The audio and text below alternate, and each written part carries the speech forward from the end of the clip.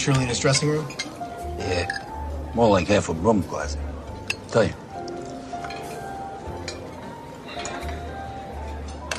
6 years ago, in 1956, Nat King Cole was invited to perform at the Municipal Auditorium here in Birmingham. Mr. Cole was the first Negro asked to play at a white establishment in the city. As soon as he started playing, a group of men attack him for playing white people's music. They pull him off stage and beat him badly. You asked me once why Dr. Shirley does this. I tell you, because genius is not enough.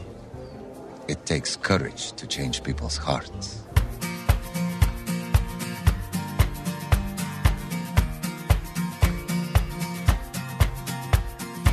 Well, I was born the year that disco died, and you too was in high school. Thank the Lord that they survived.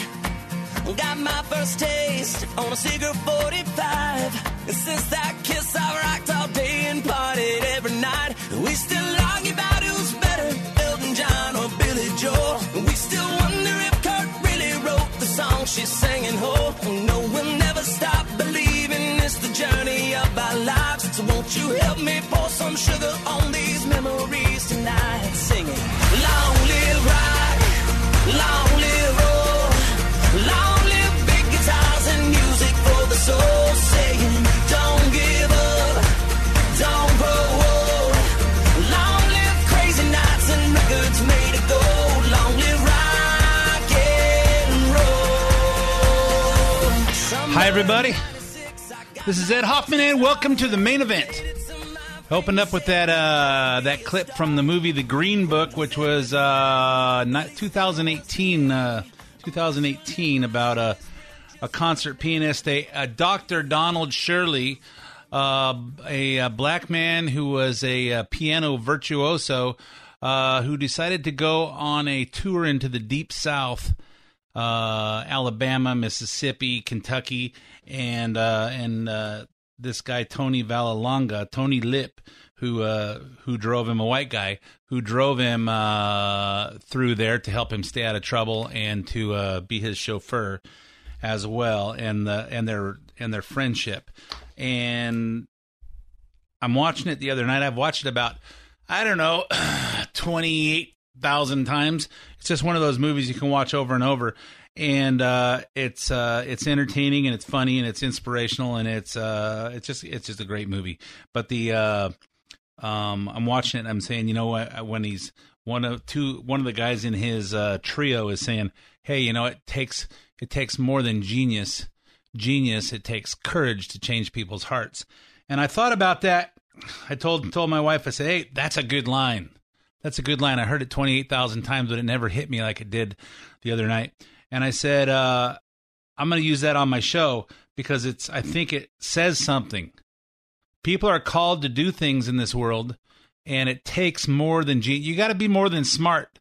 You got to be more than smart. You need to have courage. And I'm not just talking about the courage like Donald Trump has to stand up to the things that he doesn't need to have in his life, that he's called to try and change this country.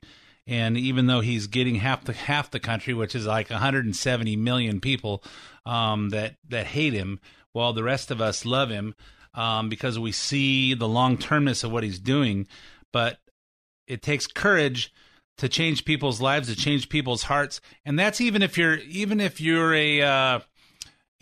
I have a guy who I talked to about who his company shut down and he's been out of work for a month or so. I talked to him, one of my clients, and I said, and I brought him in to talk to him about being coming in and learning to do the loan business. And he says, well, if he goes, I'm interested. We'll see. I'm doing some soul search and see if I have the guts to try it. And it takes courage to do it, make a career change. It takes courage to go out on a limb to change your life. And most people don't have that. But everybody can. You know, this country, everyone, you know, everybody's equal under the law. Everybody has equal opportunity, but not everybody, you're not guaranteed to have equal results, and it takes courage to do that. And I said I said last week, this year is going to be the year of that I'm going to be pushing people to see reality of this life, that everybody's not entitled to have free health care. We should have that. We should have that as a basic service, but everybody's not. Unless doctors are required, if people are required to do 20 years of schooling and incur all that debt, and they're not entitled to get paid, then everybody shouldn't be entitled to that and have it for free. Everybody shouldn't be entitled to free college. Everybody's not entitled to have a living wage. Everybody's not entitled. It's equal opportunity. If you want to live nicer than me, you have to work harder than me. You have to be smarter than me, and you have to have the courage to go after your dream. I see a lot of people that say, hey, you know what, commission sales, it's just so scary. I'm afraid that what happens if I come up short. You know what? That's the courage you need. Believe in yourself, because when you're on full commission, or if you're self-employed and you have no one to rely on but yourself to make things happen, it's up to you. And if you have the courage to rely on yourself and your own abilities and your faith in God and whatever God has guided you to do, or what it's put in your life, if you don't have the courage to do it, then don't complain. Then don't complain about where you are in life. And anyway, I'm gonna be pushing that all year. I'm gonna be pushing that there's great opportunities out there, and that's America, the land of opportunity. It's not the land of security. Whenever you seek security, you're looking for a floor. Hey, the guaranteed minimum, but with every floor comes a ceiling. So if you want to have a floor that guarantees that you can't fail, then you get a ceiling, which means there's a guarantee you can't succeed any farther than this. So, land of opportunity, folks, and we need to teach that to our kids, and we need to teach that to our kids' kids. And if you don't have the courage to bring it up and talk about it at Thanksgiving dinner, at Christmas dinner, with your kids and with your young people that you know, then those guys are doomed. Those guys are doomed, and America's doomed. So anyway, that is my soapbox for this year, that I'm going to be pushing people to, hey, be all you can be. Be all you can be. Do, spread your wings and go for it. If you want to, you either soar with the eagles, or what's the other thing? Soar with the eagles, or something with the pigeons or something. Anyway, so hey, if you can't run with the big dogs, stay on the porch. But staying on the porch, you don't get to eat as good as running with the big dogs. So anyway, I also open up with that song, "Long Live Rock and Roll." This week was the birthday. January 8th would have been the 85th birthday for Elvis Presley, and it would have been the 73rd birthday for David Bowie. And I'm thinking, I'm going to use a song. I'll use an Elvis song at the beginning of the show, and I'll use a David Bowie at the beginning of the second half. And then I thought, you know what? Chris Daughtry did that song, "Long Live Rock and Roll," and he mentions all these people. And you know what? I love that song. And Elvis Presley was a great. And I thought about that also because, as I'm going to talk about, as some of the people on the news were talking about when we killed some of the guys on CNN, talking about Qasem Soleimani, the general, that Iranian general that we killed. That he was like Martin Luther King or Elvis Presley or Princess Diana. Oh, gag me with a spoon. You know what? But anyway, I go. I move on to what I'm here to talk about today. Hey, I'm going to talk about everything that went on this week and kind of give you my input on it, or my perspective on it. And everyone is entitled to their opinion, and all you guys that listen are entitled to mine. So anyway, before I go on, let me introduce myself. My name is Ed Hoffman with Summit Funding. If you're interested in getting involved in any of the fantastic opportunities that are real estate, you need financing, you want to deal with someone that thinks like you and you can trust, call me toll free, 855-640-2020. That's 855-640-2020. One last time, day or night, toll free, area code 855-640-2020. Whether you want to buy a new piece of property, or whether you want to refinance a property that you already own, and whether that property is in California or whether you want to have a piece of property that you want to buy or refinance in California or another state. We're also licensed in Arizona, Nevada, Texas, Arkansas, Florida, Illinois, Kentucky, Ohio, Idaho, and Washington. And give me 30 days, I'll have Oregon on there, and another 60 days after that, I'll have Utah and Colorado. So anyway, if you're thinking about moving, or you have a vacation home or something out there, you need financing. 855-640-2020. If you want to talk about this stuff, but you don't want to talk on the phone, you want to get some information the 2020 way. Log on to edhoffman.net, click on the Summit Funding logo. That'll take you to my lending page. Put in as much information as you want me to have. Tell me how much information you want back, and you'll hear back from myself or one of my teammates, Eric Marquez, Cody Bradbury, Aaron Fredericks, or Brian Goodman, and we will help you find the missing pieces to your real estate financing puzzle. If you want anything repeated, you can get the podcast on edhoffman.net. Click on the podcast page, and you can hear this show as well as several past shows. You can also get the podcast on iTunes or SoundCloud, and you can go on iTunes and you can actually subscribe for free, have it download to your computer or your iPhone or your iPad or your iWatch or your mini pad, your maxi pad, your puppy pad, anything else. It also works on what do they call those things? Droids. You don't have to have an iPhone. You can have it on any kind of a smartphone, or a computer, any of that stuff. Anything. I'm sure there's more places you can get podcasts than just on phones and Apple stuff and computers, but I don't know them all yet. If you want to follow me on Twitter, it's at Ed Hoffman, where I tweet about current events all week long. And the Facebook page for the show is facebook.com/the main event Ed Hoffman. Okay, and if you have comments that you want to send on the show, my email for the show is ed@edhoffman.net. Okay, so anyway, let's talk about what's going on.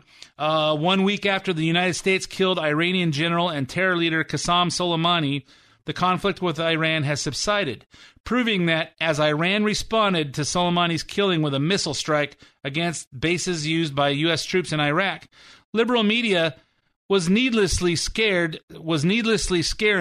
the American people for 2 days with rhetoric like this. This very dangerous moment because of Donald Trump's impulses. These kinds of world-changing and historic calamities. We're at the early stages of a hot war. It is a monumental moment. This is exactly what many foreign policy and national security analysts feared here in Washington. This could have a very significant effect. We may be on a road to a very different Middle East come sunrise. You know, people were speculating about whether we're going to war with Iran. I think we've been at war with Iran since 1979. 1979, when they decided to storm our embassy in Tehran and take 50 hostages and hold them for 444 days while our Democrat president, Jimmy Carter, was playing with his peanuts and not knowing what to do. I don't know how to be tough, so I'm going to let them keep our hostages for 444 days. And the day that Ronald Reagan was inaugurated, they released them. If you guys aren't familiar, if you guys are too young to remember this, go watch the movie Argo. Argo talks about how they got about 10 of them, I think about 10 people out. Smuggled them out, and we sent in a special guy in there. It was all top secret, and they never released the information to the public till after it was over. So anyway, but ever since then, we've been at war with Iran. And for this latest conflict, remember, this started in June of this year when they shot down one of our unmanned drones, and Trump decided not to attack back. He said, "Hey, this is the red line. I'm not going to kill a couple hundred Iranians because we lost a drone. But I'll tell you that any more attacks on America or American property, Americans' interest will be met fiercely." I don't know if he said exactly those same words. I'm paraphrasing. And then they sent a attack on Iraqi military base, and one American contractor got killed, and a bunch of Iraqi people, and there's some and a bunch of people that were injured as well. And we attacked back and killed about 25 Iranians. Then they stormed our embassy, and then we killed their head terrorist, this General Qasem Soleimani. And realize he's the second guy or third guy in command in Iran. He's the terrorist. So if you saw, hey, Secretary Mike Pompeo, if Mike Pompeo's job was to terrorize the country, what does that say about our government? That we're a terrorist nation. And that's exactly what it says about Iran. And so when we take those people out, there's the liberals are going all kinds of crazy. Come sunrise Wednesday, both American and Iraqi officials confirmed there were no casualties. Oh, so when after they sent the cruise missiles to a military base in Iraq that we use, they said first they were reporting all kinds of stuff. And now Wednesday morning they said, we did not intend to kill, said Iran's Brigadier General of the Revolutionary Guard on state media. We intended to hit the enemy's military machinery, but still repeated the Iranian government's claim that tens of people were killed or wounded in their attack. Yeah, nice try. I meant to do that. In other words, we let Iran save face. Here's some of President Trump's statement after the attack. The American people should be extremely grateful and happy. No Americans were harmed in last night's attack by the Iranian regime. Our great American forces are prepared for anything. Iran appears to be standing down. We have sent a powerful message to terrorists. If you value your own life, you will not threaten the lives of our people. At my direction, the United States military eliminated the world's top terrorist, Qasem Soleimani. In recent days, he was planning new attacks on American targets, but we stopped him. Soleimani's hands were drenched in both American and Iranian blood. He should have been terminated long ago. Yep, the president also pointed out where Iran gets the money to attack the United States in the first place. Iran's hostilities substantially increased after the foolish Iran nuclear deal was signed in 2013, and they were given $150 billion, not to mention $1.8 billion in cash. Instead of saying thank you to the United States, they chanted death to America. The missiles fired last night at us and our allies were paid for with the funds made available by the last administration. Yep, and this is not speculation. This is the truth. We gave them $150 billion, and they tried to put the extra $1.8 billion in cash and keep that secret. But somebody took a picture of it, and if you look on the internet and put $1.8 billion cash to Iran, there's pictures of pallets and pallets of cash, and if I remember correctly, there's it wasn't all cash. A lot of it was in gold, and Obama tried to put this over on the American people and not let anybody know what a weasel he is.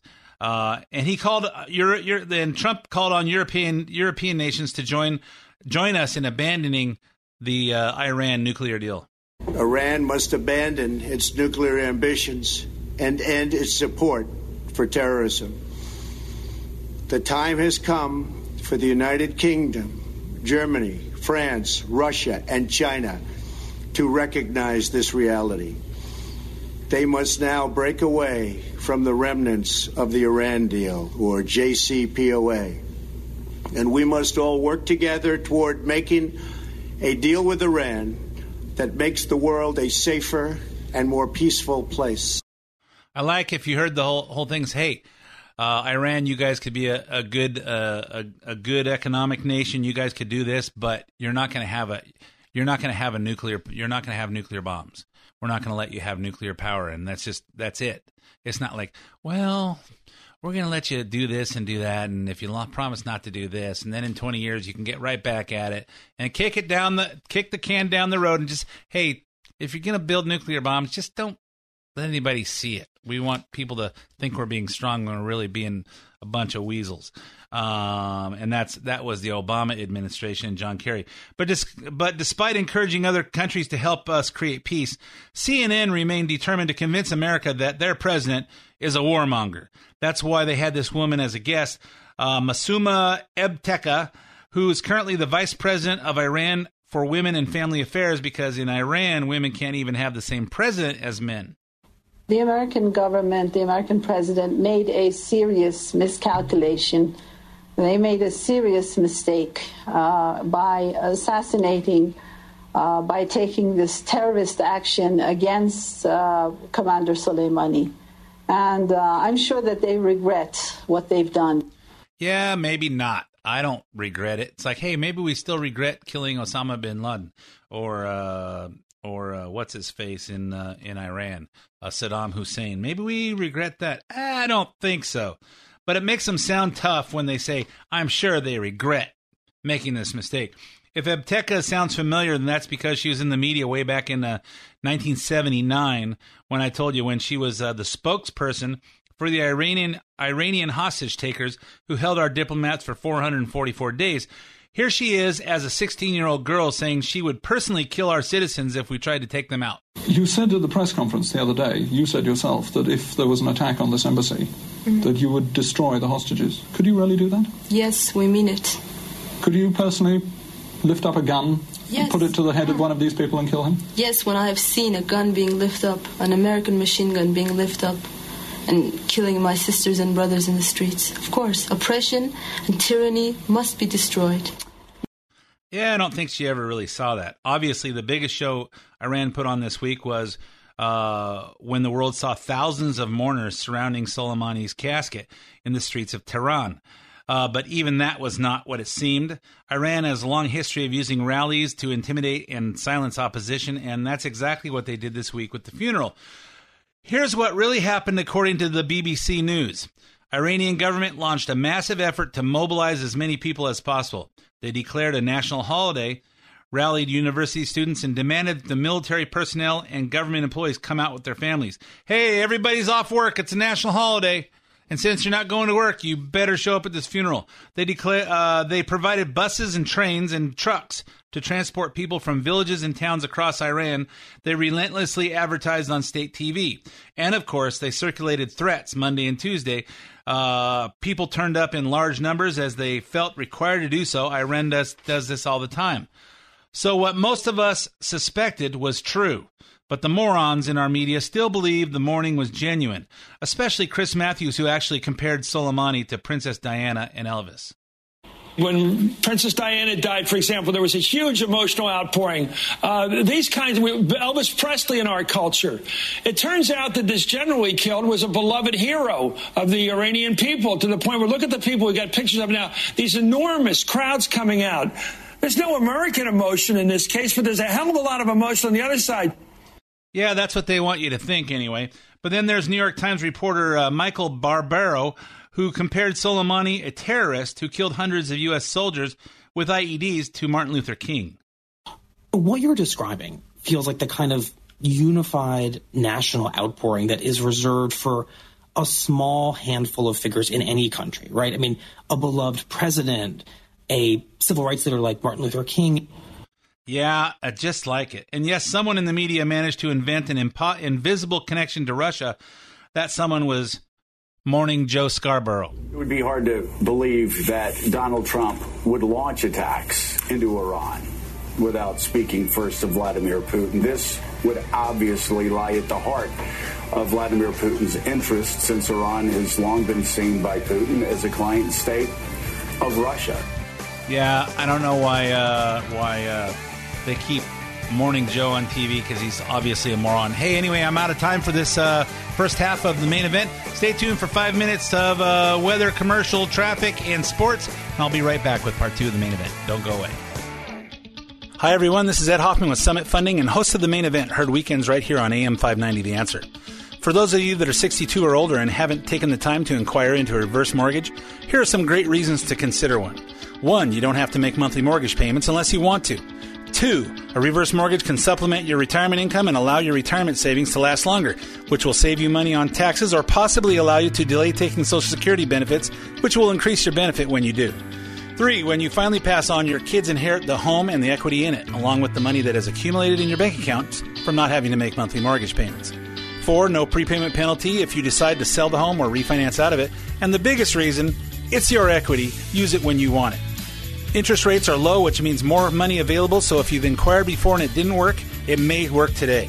Calling to find out more details is free, so call me at 855-640-2020. That's 855-640-2020, or go to edhoffman.net and click on the Summit Funding logo. AM 590, The Answer. We still argue about who's better, the Beatles or the Stones. They're forever 27, Jimmy, Janis, Brian Jones. And we stand here in their memory cause the songs, they still survive. So throw your lighters up and darling, sing with me tonight. Come on. Long live rock, long live roll, long live big guitars and music for the soul. Say, don't give up, don't grow old. Long live crazy nights and records made of gold. Long live rock and roll. And welcome back to part 2 of the main event. My name's Ed Hoffman with Summit Funding. I don't talk a lot about mortgages and financing and real estate on the radio because I think if you're not in the market, it just gets boring to you. But if you are in the market to buy or refinance or get a reverse mortgage, I will tell you, we're getting so many calls on reverse mortgages right now because I guess there's so many of us baby boomers that are getting to that age. If you're over 62 and you have equity in your house and you have more time left in your life than you have money, and you want to figure out how to even that out, call me toll free at 855-640-2020, 855-640-2020, or go to edhoffman.net, click on the Summit Funding logo, and we can do it over the computer. Whether you want to refinance or even if you don't want to do a reverse mortgage, if you want to buy a house, one of your kids wants to buy a house so you can get them off your couch. They've been there since 2008 when they lost their first house, and now it's 12 years later. It's about time you guys got off our couch. Go buy a house of your own. Rates are great. It's a great time. It's a great time in real estate. It's a great time in mortgage financing, and it's a great time. It's a great time for you guys to put yourself in a better financial position. Anyway, 855-640-2020, edhoffman.net, click on Summit Funding logo. So anyway, we were talking about all the propaganda going out there about what's going on between the United States and Iran. We ended with Joe Scarborough, him and Mika, his wife on there. MSNBC, CNN, those guys have gone so far to the dark side of reporting about what's going on. It's just amazing to me. And at some point, we all have to start having some enlightenment and paying attention to what's going on and being real. And I remember a guy named Loud Esmond that used to be on this radio station. I think his name was really Lou Desmond, but he was a big Joe Scarborough fan. No wonder he's gone. So anyway, that's just me. I could be wrong. So anyway, let's talk about in the wake of the conflict with Iran, liberals on Twitter were expressing their moral superiority by making hashtag I voted for Hillary Clinton trend all week long. Like it's cool to say, hey, I didn't vote for Trump. I voted for Hillary Clinton. That just said, why don't you just put a hashtag I'm an idiot. Hashtag I'm a moron. Hashtag I used to have brains, but then I voted for Hillary. I don't know. So, including Hillary herself, who tweeted a GIF of herself as First Lady back in 1990s. I don't even know if she was First Lady yet, but they have this GIF of her saying "Good morning" with a hashtag. Well, good morning. Remember what I used to look like when I was in high school? Amazing. Just one big problem. The first time she ran for president, Hillary Clinton also had an aggressive Iran strategy that included the possibility of a major attack. In fact, I think she said it was an obliterating strategy. If Iran were to launch a nuclear attack on Israel, what would our response be? And I want the Iranians to know that if I'm the president, we will attack Iran. Whatever stage of development they might be in their nuclear weapons program in the next 10 years, during which they might foolishly consider launching an attack on Israel, we would be able to totally obliterate them. Yeah, do we need to wait for a nuclear attack, or do you think it'd be better if we just move before it gets to that?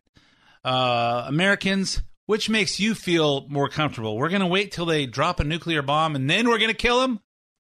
Or if we know what their intentions are and we see where they're going and we don't have to wait for them to melt down, a couple of million people, let's just see when they kill a few people and tell us what their intentions are that we move.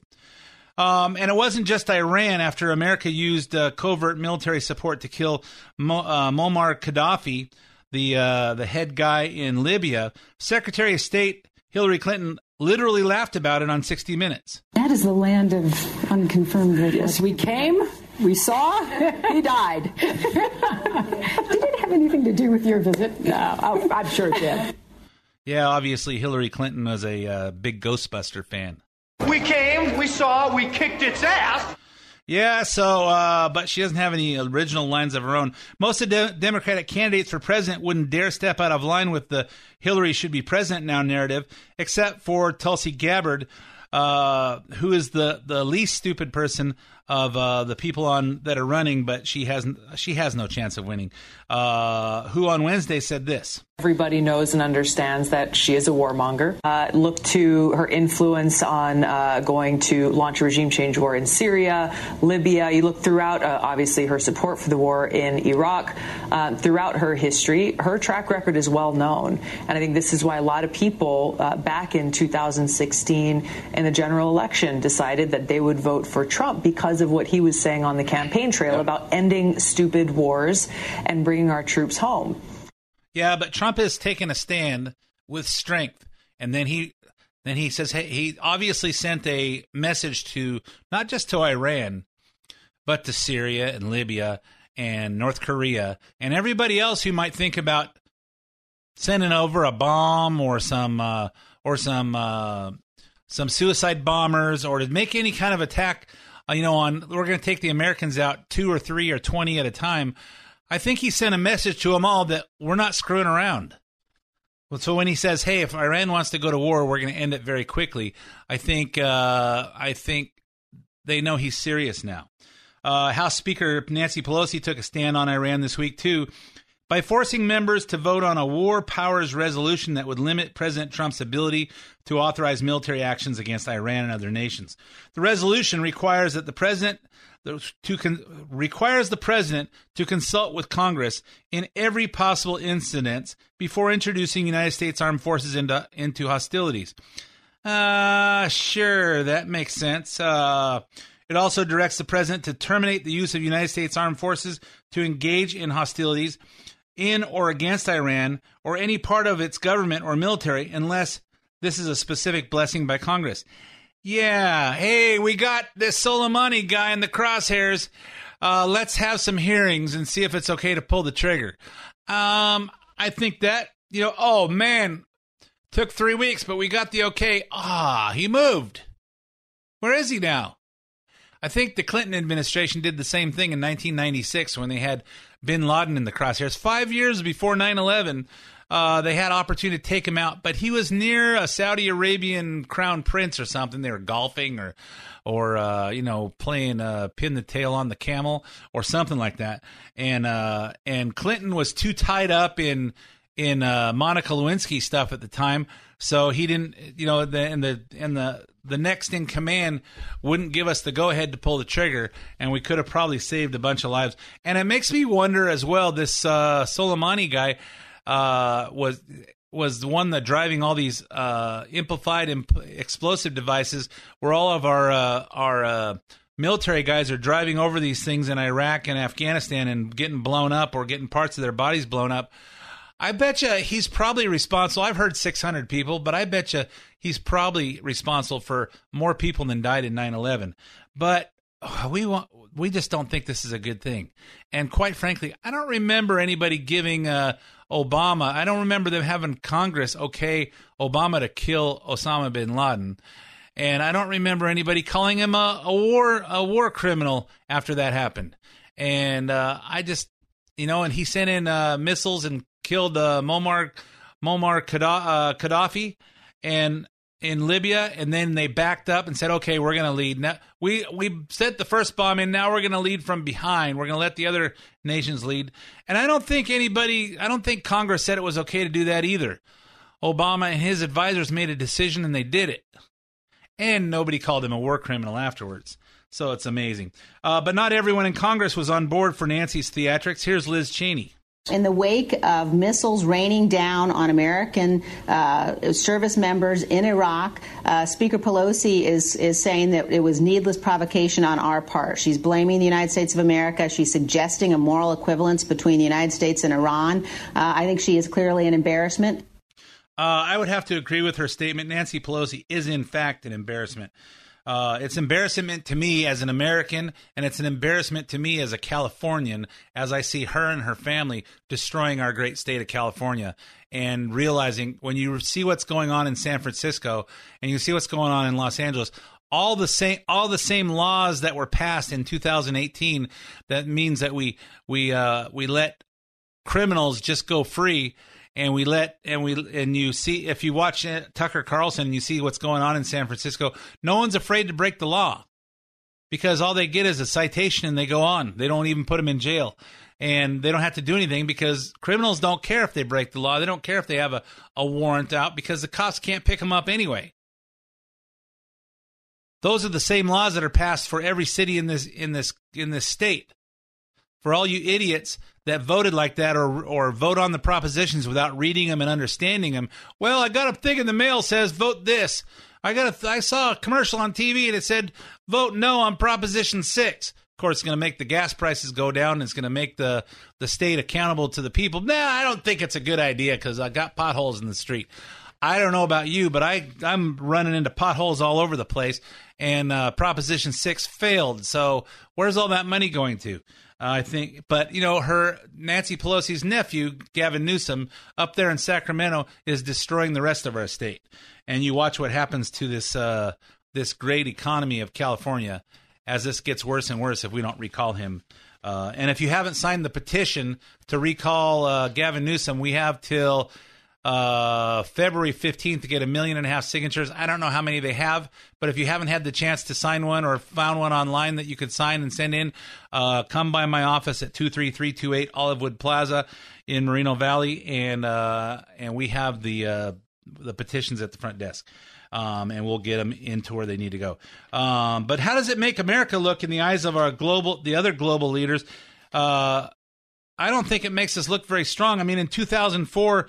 The Ivory Coast killed 9 French peacekeepers and an American at the Ivory Coast, which is the west side of the continent of Africa, over there by Sierra Leone and those over, if you've seen Blood Diamond, it's on that side of the.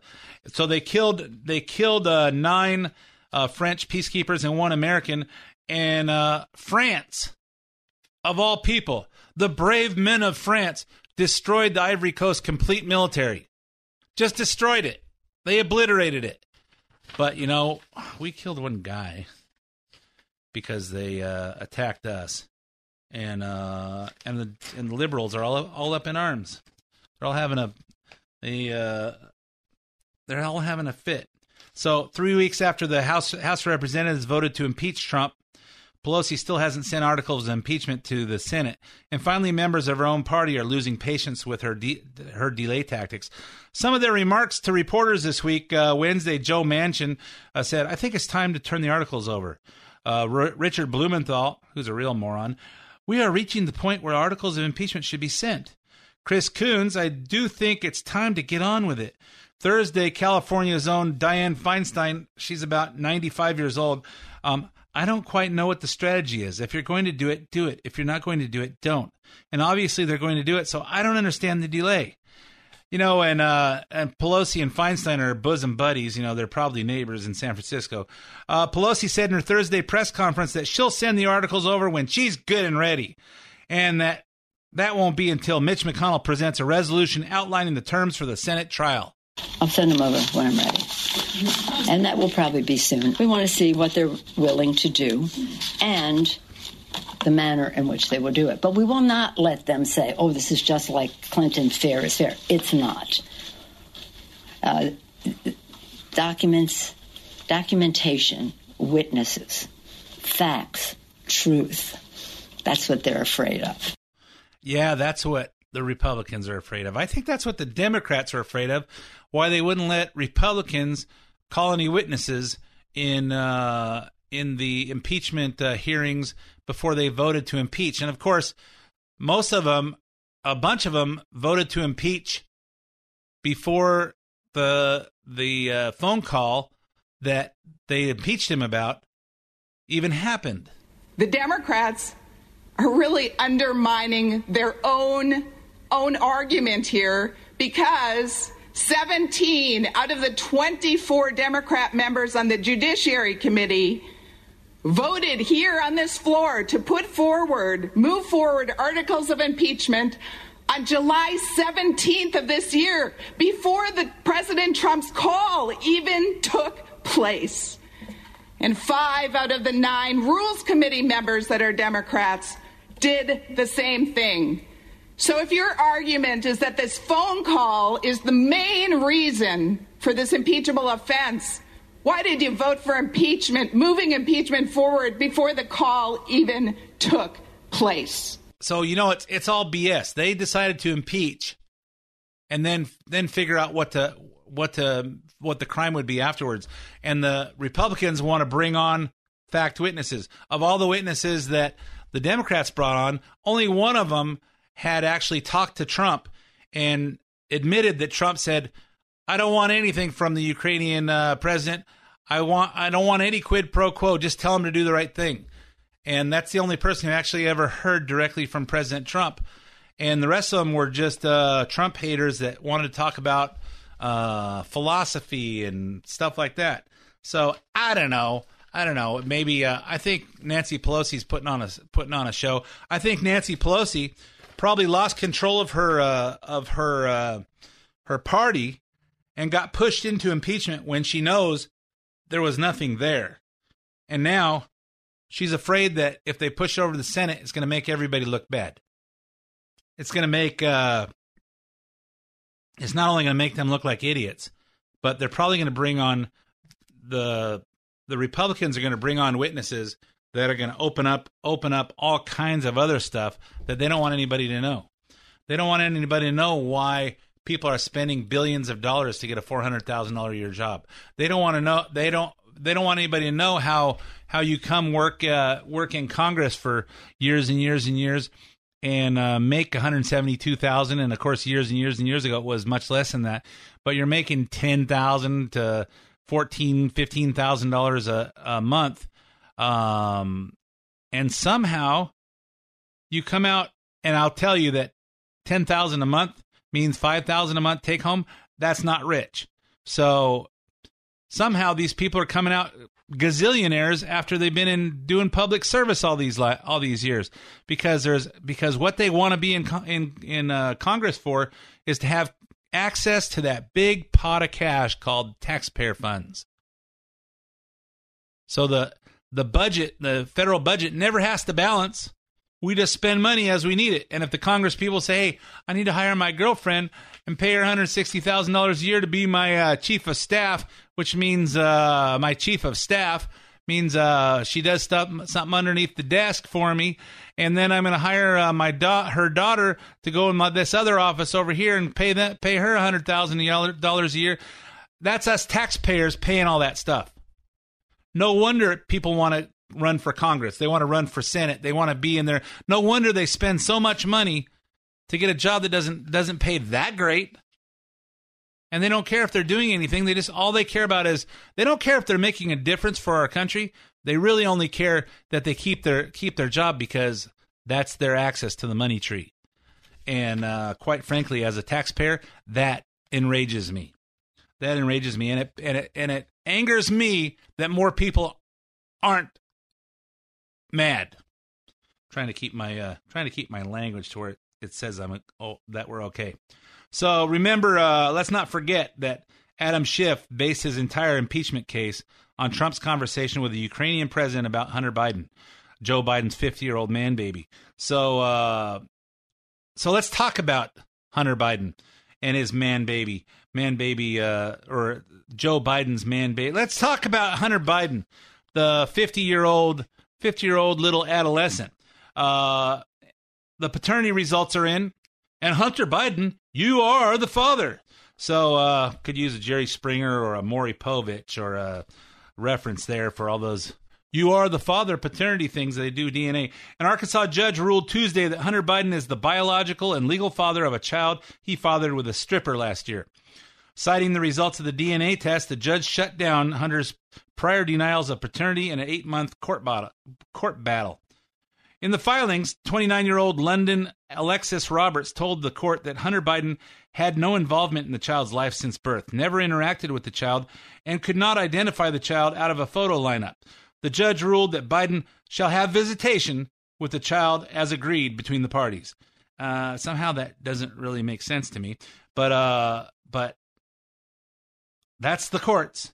Also complicating matters for Hunter, just weeks after the lawsuit was filed, he abruptly married another woman, South African filmmaker Melissa Cohen, who is now visibly pregnant herself. They're currently living in a $3.5 million house in Hollywood Hills that if you watch Twitter, Ann Coulter blasted out a tweet saying that, hey, Hunter Biden just got into I think she said it was $2.5 million mansion. Well, it's not a mansion. It's just a house in Hollywood Hills for $14,000. How do you buy a house like that? It was listed for rent. So I'm assuming that it was listed for $14,000 a month, which probably isn't unreasonable for that area. When Scott was here a few weeks ago, as well as I mentioned this several months ago, we talked about this stuff on Hunter Biden, how he got discharged from the Navy for smoking crack. Here's some more stuff that you may not have known about Hunter Biden. He's not just a drug-dealing, deadbeat dad and fake Ukrainian energy expert. Just 3 years ago, before he impregnated the stripper, he married another woman and got her pregnant too. He was dating the widow of his deceased brother, Beau Biden. The romantic story goes like this. First, Biden was kicked out of the house by his first wife, Kathleen. Mother to his first 3 children in a divorce filing, Kathleen Biden said, Hunter created financial concerns for the family by spending extravagantly on his own interest, including drugs, alcohol, prostitutes, strip clubs, and gifts for women with whom he'd had sexual relationships, while leaving the family with no funds to pay legitimate bills. So after his wife kicks him to the curb, the son of the Vice President of the United States then spends a week in a homeless encampment in Los Angeles doing crack, as I guess people do when you're a homeless person in Los Angeles. He has a gun pulled on him, gets in a fight outside a Hollywood nightclub, and a man named Baby Down took pity on him and dropped him off at a Hertz rental car office. Well, he's homeless and moneyless. Oh, maybe he wasn't moneyless. But they got him to a Hertz rental car office. Hunter drives the rental car to Arizona, where Hertz workers called the cops after finding crack pipe and a bag of cocaine along with the Secret Service business card. With a Secret Service business card, Hunter's driver's license, and his brother Beau's Delaware Attorney General badge. Rather than go to jail, Hunter got to stay in a resort-style rehab in Phoenix, where Beau's widow, his sister-in-law, his former sister-in-law before his brother died of a brain tumor, she flew to meet him, and they decided to become a couple, and they stayed together for 2 years. How sweet. That's just adorable. And to top it all off, here's another lawsuit alleging that some of the items found in the rental car were being used to commit identity theft, including Beau Biden's Attorney General badge. Hunter Biden, everyone! What does that tell you? What does that tell you? You know what? I tell you, our kids are a reflection of how we parented them. Our kids are a reflection of how good of parents we are. So if your kid is a screw-up, you probably weren't the parent you should have been. if your kid is successful, if your kid has ethics, if their kids know better than to screw people over, if your kids care about people, then you are probably a good parent. It's not about what kind of college degree they have, and it's not about what college degree you have. Being a good person is character. And I will tell you, I mentioned this last week, that my wife Dawn is a better person than I am, and she has better character, and I'm meaner and more vicious than her. But over the last 31 years, she's taught me to be more caring, more charitable, more godly, and in that process, we raised our kids, and she taught them to be that way. And I'm proud to say that my kids pay their own bills. And not that they always have, but they pay their own bills. They're successful. They're good people, all three of them, and they're good people. They give to charity and they don't screw people over. You know what? What does that say about Joe Biden? This is the guy who's leading the polls in the several states. And in the next 6 weeks, we're going to see a whole bunch of voters go to the polls, and they're going to say, "Hey, of all these morons, Joe Biden is our guy. He's not really all there anymore. He's a good guy that we can trust. We know he extorted money out of the U.S. government to give to the Ukrainians and filter it back through his son and extort money that way. But we think he should be president better than Trump." Think about that, folks. Anyway, I'm all out of time for this episode of The Main Event. So go out there and be good people. Be ambitious, teach your kids. My name's Ed Hoffman. Thanks for listening to The Main Event, and I'll be back again with you next week. The opinions expressed do not necessarily reflect the opinions of Summit Funding Incorporated. Ed Hoffman, NMLS ID number 9921, California DRE ID number 1012658, Arizona MLO license number 0926439, branch NMLS ID number 1841782, Summit Funding Incorporated, NMLS ID number 3199, Arizona license number 0925837, Equal Housing Opportunity. Hi, everyone. This is Ed Hoffman with Summit Funding and host of The Main Event, heard weekends right here on AM 590 The Answer. For those of you that are 62 or older and haven't taken the time to inquire into a reverse mortgage, here are some great reasons to consider one. 1, you don't have to make monthly mortgage payments unless you want to. 2, a reverse mortgage can supplement your retirement income and allow your retirement savings to last longer, which will save you money on taxes or possibly allow you to delay taking Social Security benefits, which will increase your benefit when you do. 3, when you finally pass on, your kids inherit the home and the equity in it, along with the money that is accumulated in your bank accounts from not having to make monthly mortgage payments. 4, no prepayment penalty if you decide to sell the home or refinance out of it. And the biggest reason, it's your equity. Use it when you want it. Interest rates are low, which means more money available, so if you've inquired before and it didn't work, it may work today. Calling to find out more details is free, so call me at 855-640-2020. That's 855-640-2020, or go to edhoffman.net and click on the Summit Funding logo. AM 590, The Answer.